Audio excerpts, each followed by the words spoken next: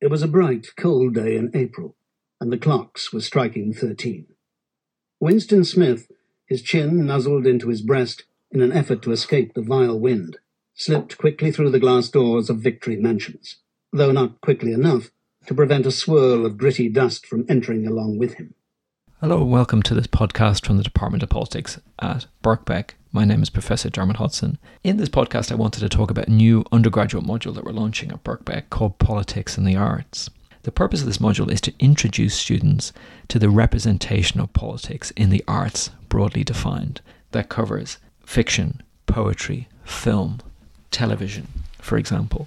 We'll look at works such as William Butler Yeats' Easter 1916, J. Bernard's Surge. We'll look at Raoul Peck's film Lumumba. We'll look at Ken Loach's The Wind That Shakes the Barley. We'll look at the work of political playwrights such as Caryl Churchill, David Hare, Roy Williams, Clint Dyer. And we'll look at these works and ask and debate how they represent politics, how they engage with the big questions of politics, questions about democracy, representation, rights, and revolution. So this is a fantastic opportunity to really engage with these works of political art, to learn about them, to learn how to talk about them, and to use it to shed light on our understanding of politics. George Orwell's 1984 is probably the most famous work of political art. It's still a bestseller more than half a century after its publication. So in this podcast, I wanted to devote a bit of time to talking about the politics of 1984, particularly its first chapter. And I could not invite my colleague, Dr. Ben Worthy, our department's resident expert in Orwell, to join in this discussion.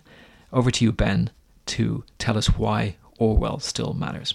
I first read 1984 when I was 16, and I think it was one of the first truly political books I read. And I've read it semi-regularly, kind of probably once a decade. Each time I'm actually astonished by how different it is and what different things I take from it. I think, and I've read some of the books kind of associated with it that came before, that came after. It's one of the most fully realised portraits of what it must be like to live under a dictatorship, one of the dictatorships of the 20th century. And why is it important? Because Orwell was trying to make a few statements. One statement was a warning to people about how easy it was for dictatorships to arrive.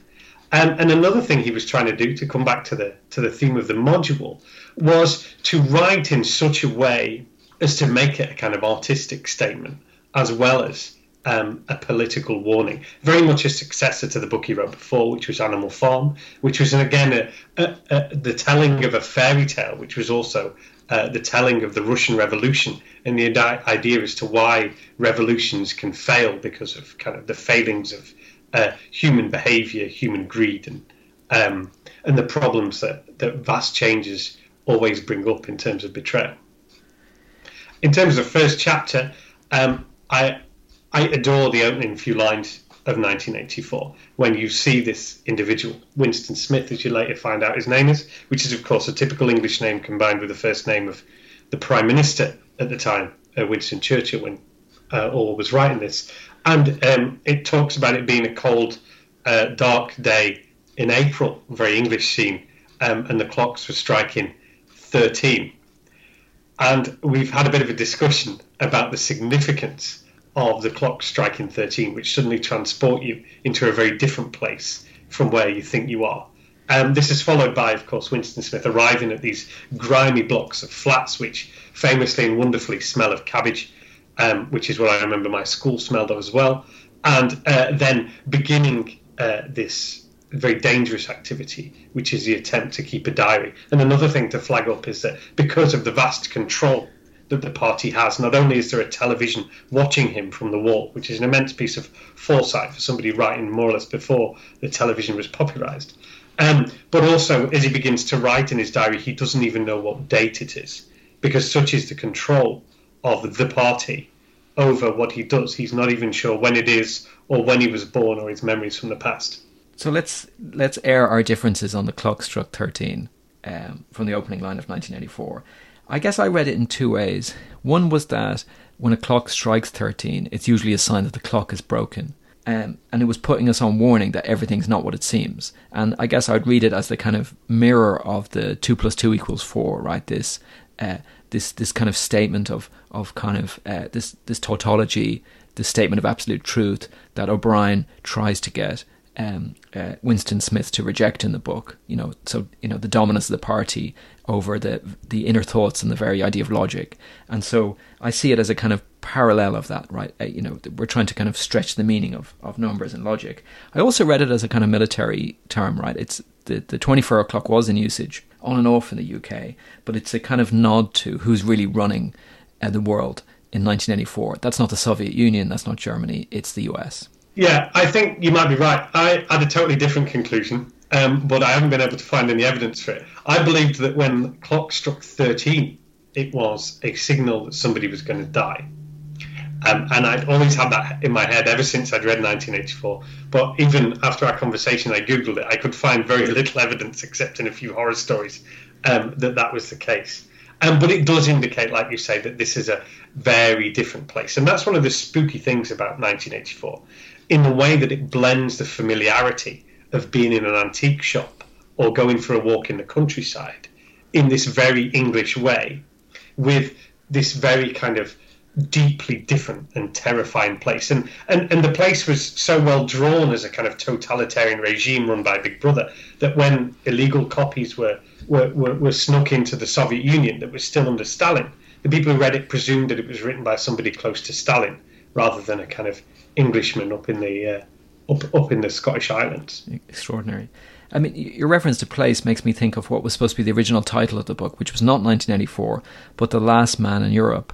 And I find that a very confusing title, actually, because there is a reference in the book when O'Brien finally interrogates Winston Smith, where he says to Winston, what's driving you? And he said, well, I think it's the spirit of man. The spirit of man will defeat the party.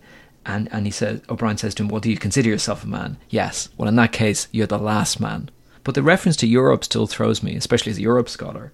And I guess the most sense I can make of it is the fact that if you think about the kind of geographic areas in this book, right, you've got Oceania, airstrip, Britain has renamed Airstrip 1, and it's in an alliance with what we would think of as the kind of Anglosphere, so the US, Australia. We have Eurasia, and we have East Asia.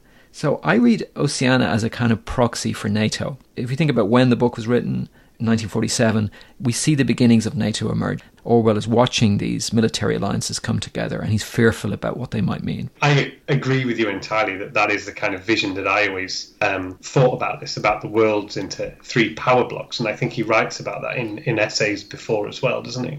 This is the chapter in which we meet Big Brother. We meet him first as a kind of image on a poster, and then in the 2-minute hate. There's a huge debate about who Big Brother stands for. I mean, visually he recalls Joseph Stalin with the moustache, possibly Hitler.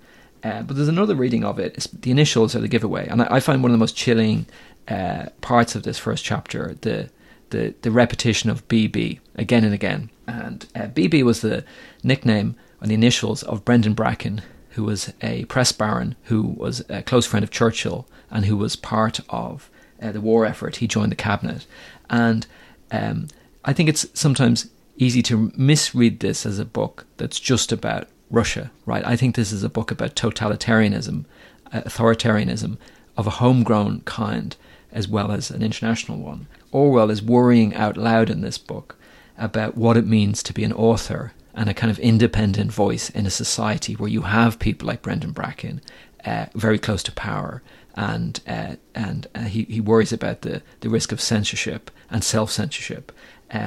And I think he's written about this brilliantly in an essay that doesn't get enough attention. It's called The Prevention of Literature. People often focus on Orwell's Politics in the English Language, which is a fine essay, if I think a little bit outdated in terms of the kind of clarity he wants people to write with.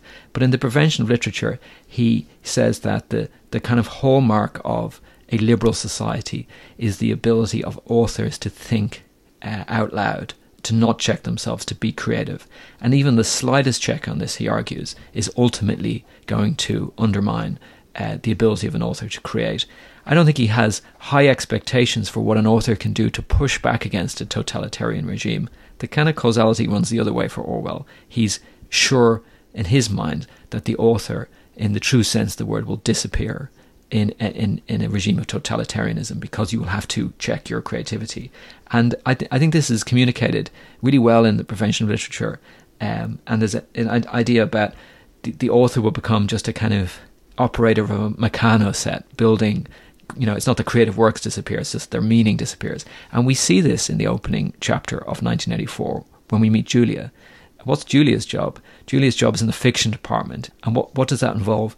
Well, it's a machine. It's a machine of the kind that we see in Orwell's The Prevention of Literature. She's wearing overalls. She has a spanner. She's working on some contraption that produces fiction. And so Orwell is telling us, I think, in this first chapter, that this is not about the Soviet Union, that this is about internal surveillance and the risk of a kind of totalitarian turn within Britain. One of the times I read it recently, I was struck by how much it contributed, the book, to this debate about objective truth and truth. And I think in one of his essays, he does say that, I think it's on some of his reflections on his involvement in the Spanish Civil War, where he talks about what scared him more than bombs was the loss of objective truth. And I think this is a running theme throughout the book, and the need for there to retain this objective truth. Later in the book, Winston comes across a piece of evidence that directly contradicts something that Big Brother says, and for a moment he holds the evidence in his hands, that what is said is wrong, but there's nothing he can do with it. And that's one of the really scary scenarios, and of course something that we're all thinking about now, not least with Trump in America. So a question to finish with, and it's a relevant one for thinking about Trump and Trumpism. We see the term Orwellian really constantly in kind of public discourse, and it seems to be having a resurgence at the moment among the right. We're told that lockdown is Orwellian. We're told that Joe Biden's infrastructure plans are Orwellian. Do you think or the term Orwellian still has meaning? I think it's a bit like, Orwell said about the word fascism. It's been so misused that it's incapable of saying very much. I mean, one of the things we've been talking about is the fact that Orwell, because after he read 1984, he didn't live very long afterwards, but he was very keen to point out to people that, like you said, this was not an attack on socialism. It was not intended, even though it's INGSOC, the English Socialist Party, in charge. The Nazis also had the word socialism in their title. So it's actually a warning, as you say, about all totalitarian regimes. And the problem with Orwellian is it's banded around as an insult without people fully thinking about what Orwell would have made about the use of that. It's definitely become a term on the right, particularly in America, to attack the left. And I think Orwell would have been absolutely horrified by that kind of use, because with the Republicans versus AOC, he'd have been very much on AOC's side. Just to pick up on what you said about creative freedom, I always go on about this scene when he's sleeping and he's dreaming about the English countryside, and he wakes up and he says he has the word Shakespeare on his lips. And I think to Orwell, Shakespeare is the ultimate symbol of artistic freedom, the ultimate person who was able to write and talk as he wanted and make a difference to how we understand artistic processes. And in a way, it's kind of that vision of Shakespeare as a free artist against this totalitarian society that we can think about this book. For more information about politics and the arts and other modules on offer in the Department of Politics at Birkbeck, you can visit our website at www.bbk.ac.uk/politics.